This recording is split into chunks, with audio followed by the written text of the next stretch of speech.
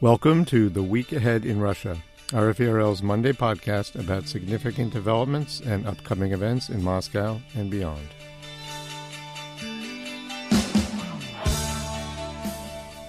I'm Steve Gutterman, and my guest this week is Irina Lagunina, Director of Special Projects at RFE/RL's Russian Service. Thanks for joining me today, Irina. Oh, thank you for inviting, Steve. All right, always good to have you on the show. Well, this week brings a very gloomy anniversary. Thursday, October 7th, will be 15 years since Anna Politkovskaya was fatally shot in her apartment building in Moscow. And separately, something that will be talked about this week and beyond, reports from a massive leak of financial documents called the Pandora Papers have exposed the hidden wealth and luxurious properties of several people very close to Russian President Vladimir Putin. Let's talk about the Pandora Papers first, the report by the International Consortium of Investigative Journalists. Now, there's plenty of information there about people close to other leaders from the region, including the presidents of Ukraine and Azerbaijan and Nazarbayev in Kazakhstan. But this podcast is about Russia, so we'll focus on that.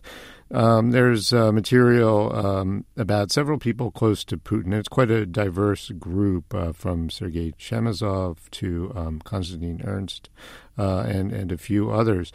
Irina, could you give us a rundown of those findings or talk about what you see as the most interesting aspect?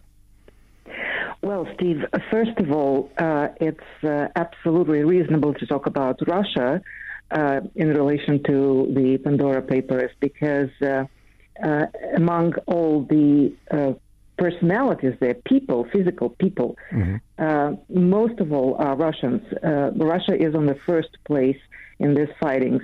52 personalities are mentioned in those papers. On the second place, for example, is Brazil with 15 people and Britain with 13 people.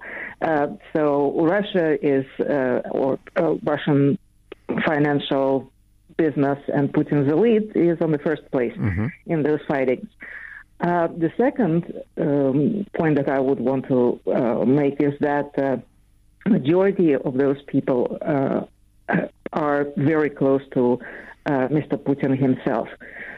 Some of them, their only merit in life, their only achievement in life is that they are Putin's friends. So that makes it different from, other findings in these papers where the stars of showbiz or successful businessmen would want to use offshore to avoid taxation. No, this is Russian political elite that is present there. And when I say that some people achieved only one thing, is being close to Putin, for example, in those papers we found Svetlana Krivanogih. This is the lady that some previous investigations showed that she was very close, intimate friend of Mr. Putin.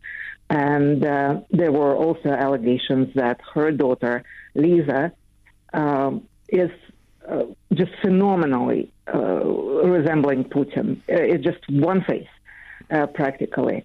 So it turns out that this lady is a beneficiary of the company which is called Brockville Development, which is registered in British Virgin Islands. And this company has a luxury apartment in Monaco with the view of the Laguna, with the yachts, with parking garage, with the view of the Casino Monte Carlo. And this apartment costs 3.6 million euro. If you look further into this company, then it turns out that the company Brockville, that Svetlana Krivanogih is a beneficiary of, is owned by the Panama offshore company Arad Nor Investments that participated in the trading with oil trader S&G Trading that belongs to a very close friend of Mr. Putin, Gennady Timchenko. So this is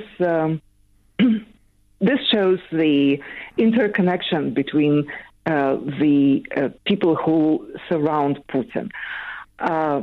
Also, for example, there are two people who are practically unknown. Their names are Nikolai Yegorov and Viktor Khmarin. Mm-hmm. Those two are Putin's friends from the years of studying in the university. Also, it turned out that the son of Putin's cousin also has an offshore in which is called the Infinite Capital Corporation, which was registered on Seychelles Islands. So this is unbelievable wealth that was accumulated not through successful business or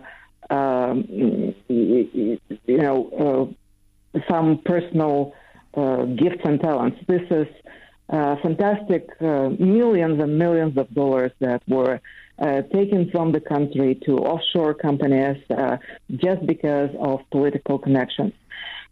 This shows the scale of corruption in the country. And one more example, if I may, is the head of the Russian TV channel One, Konstantin Ernst. So it turns out that he has an offshore, and the company is actually involved in the demolishing old Soviet cinemas and building malls on the place of this Soviet monsters. Some of them, by the way, are pretty interesting from the point of view of architecture and, serve as an example of the kind of socialist modernism. I mean, they are ugly, but interesting. Right. And some of them were local people living in the areas were actually trying to preserve as a symbol of the gigantic construction of the Soviet times. Yeah, absolutely. So basically, it's okay if a person is involved in such a business, okay, through offshore, okay, trying to avoid taxes. We all understand this. But the problem there is that some of those cinema centers were sold to this company at a price which is much less than the market price right now. So that shows that through political connections, most probably within Moscow mayor's office, Ernst was able not only to avoid taxation, placing his company in offshore, but also using corruption to make extra profit on the market value of the cinema centers. So that's the scale of the operations there. And I have to say that this is just the first tranche of the documents that we see. The rest will follow. There will be more revelations. And I think it's just fantastic and breathtaking to see what's going to be published in the next few weeks. Yeah, absolutely. And interesting, you mentioned kind of a mix of people, like Ernst, who I should say has denied any wrongdoing, but people like Ernst and the head of Rostec conglomerate, Sergei Chemezov, who are, obviously have, positions, they have jobs. They're well known, and people you mentioned whose names I've never heard, many people have never heard, but who are linked to Putin apparently purely through, through being relatives or acquaintances from the past. In some cases, in Chemezov's case, that I guess both apply since they have been friends or they were together in Dresden. Another thing I would just mention is, I guess the irony, and I think the authors of the report pointed this out, of the Russia and Putin saying they can essentially get along without the West, focusing or stressing self-reliance, but at the same time, they're using these offshores to hide money and possessions. So, yeah, as you say, more apparently coming out. So and interesting, I hadn't known about the kind of sheer volume of Russian connections in this report. So I'm glad you pointed that out. I guess let's move on to the other topic. I was in Moscow on October 7th, 2006, and I remember well hearing the news that Politkovskaya, Anna Politkovskaya, tireless investigative reporter, really groundbreaking, an enemy of corruption and abuse of power, had been killed. It was a terrible shock. Prominent Russians had been killed before, of course, and others have been killed since in what appear to be political killings. Alexander Litvinenko was fatally poisoned in London a few weeks after Politkovskaya's killing. And opposition politician Boris Nemtsov, of course, shot dead in 2015, also in central Moscow. And unfortunately, that's very far from a complete list. Now, one thing that links Politkovskaya's killing and Nemtsov's and some others is that while suspects have been tried and convicted, many people believe that those who were really behind the crimes have not been prosecuted. Irina, what do you think? Do you think Politkovskaya's killing will ever be fully solved or fully resolved with justice done? I don't think so. I really think that until the present regime is in power, there will be no thorough investigation. And as we probably see from the previous topic that we discussed with the friends becoming extremely rich just because they're friends of the leader of the country, this regime is RV for life.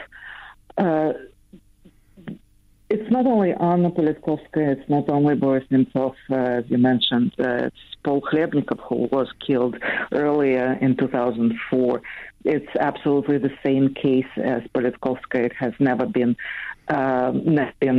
resolved, never been properly investigated, to the extent that at some point when the case got stalled, President George Bush called Putin and demanded to investigate this killing.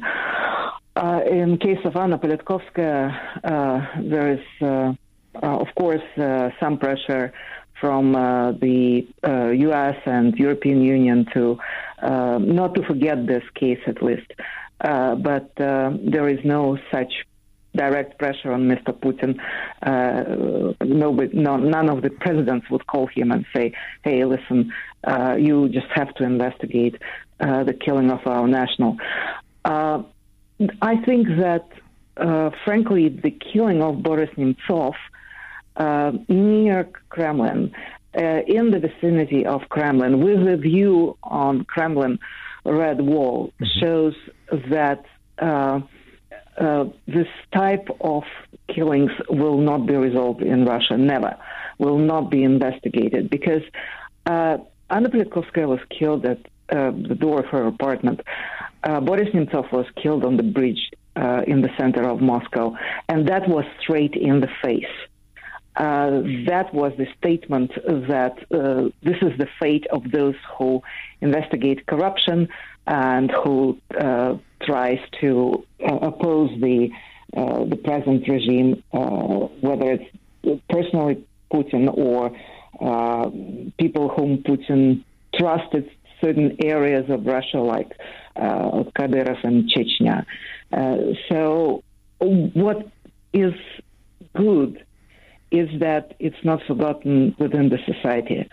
There is a memorial on the bridge at the place where Boris Nemtsov was killed. And in spite of the fact that there are some nationalist pro-Kremlin groups attacks on the memorial, people still bring flowers there, and there is a initiative group that actually keeps the memorial alive.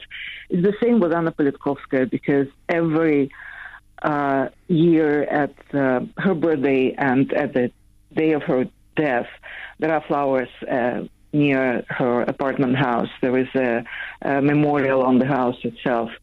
But, you know, Steve, the fact that people still remember it, the fact that people bring flowers, this really shows that it's not going to be forgotten.